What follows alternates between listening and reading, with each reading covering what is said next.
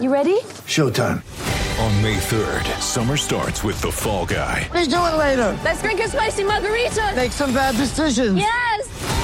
Audiences are falling in love with the most entertaining film of the year. Fall Guy. Fall Guy? Fall Guy. That's what the poster said.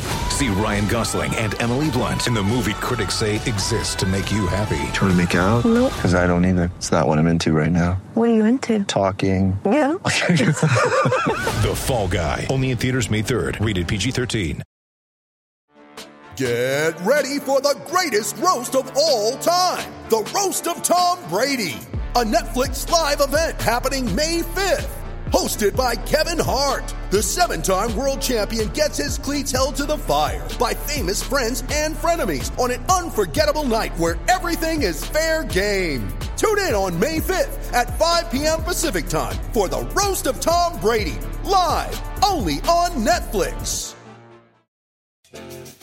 What's up, Bills Mafia? Happy New Year. It is Friday, January 1st, 2021, and this is your Bills Flash Briefing, the first of the new year. The Bills activated John Brown, receiver, off of the reserve COVID list on Friday, which is big news because John Brown hasn't played since Week 10 against the Arizona Cardinals. He went on injured reserve, dealing with an ankle injury that put him there, but he's also had a foot issue, a knee issue. You know, he's really been banged up for most of this season, and, you know, he's probably going to return the healthiest he's been since September, which is huge news for this offense. And it also comes at a time, an important time, where the Bills are kind of in limbo with what's going on with Cole Beasley. If you noticed at the end of the Patriots game, he suffered a knee injury that, you know, Sean McDermott came out this week and said he is week to week.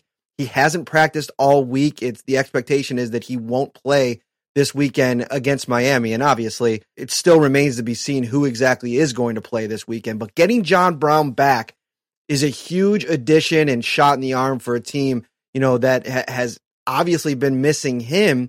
But now with Cole Beasley potentially being out, having John Brown and Stephon Diggs is a huge deal. Now, if you remember Jake Kumerow, we talked about it last week. The New Orleans Saints signed him off waivers from the Bills when they released him, trying to make room for John Brown because he was going to be activated before having to go on the COVID list as a close contact to TJ Yeldon, who had tested positive. So the Bills have had to make, you know, some moves this week to replace Jake Kumerow, who they obviously liked. They tried to get him back on their practice squad, but you know, he popped enough to where the Saints wanted to take a shot at him. So the Bills have done two things. Number one, they've signed 2 players to their practice squad, and that's Gary Jennings, former Seattle Seahawks receiver, and J.J. Nelson, former Arizona Cardinals receiver. A couple interesting names. It'll be interesting to watch as they progress the next couple of weeks. But also, big news earlier this week, Adam Schefter reported that Kenny Stills was in Buffalo on Wednesday to do a workout with the Bills. He was released by the Houston Texans a little over a month ago as the Texans wanted to kind of let him go and try and play for a contender.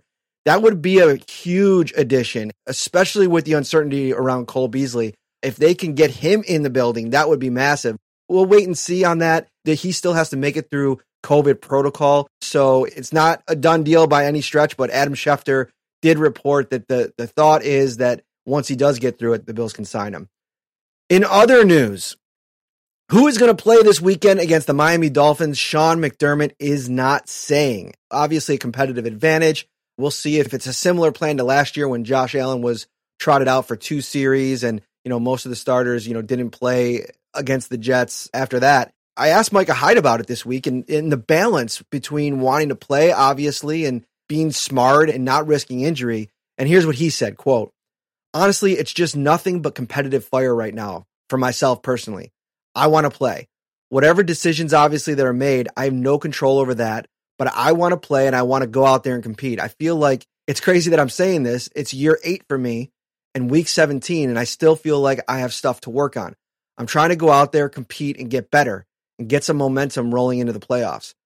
You can come up with a whole bunch of different outcomes and scenarios of what might happen or whatever in this game. But ultimately, as players and competitors, we want to play.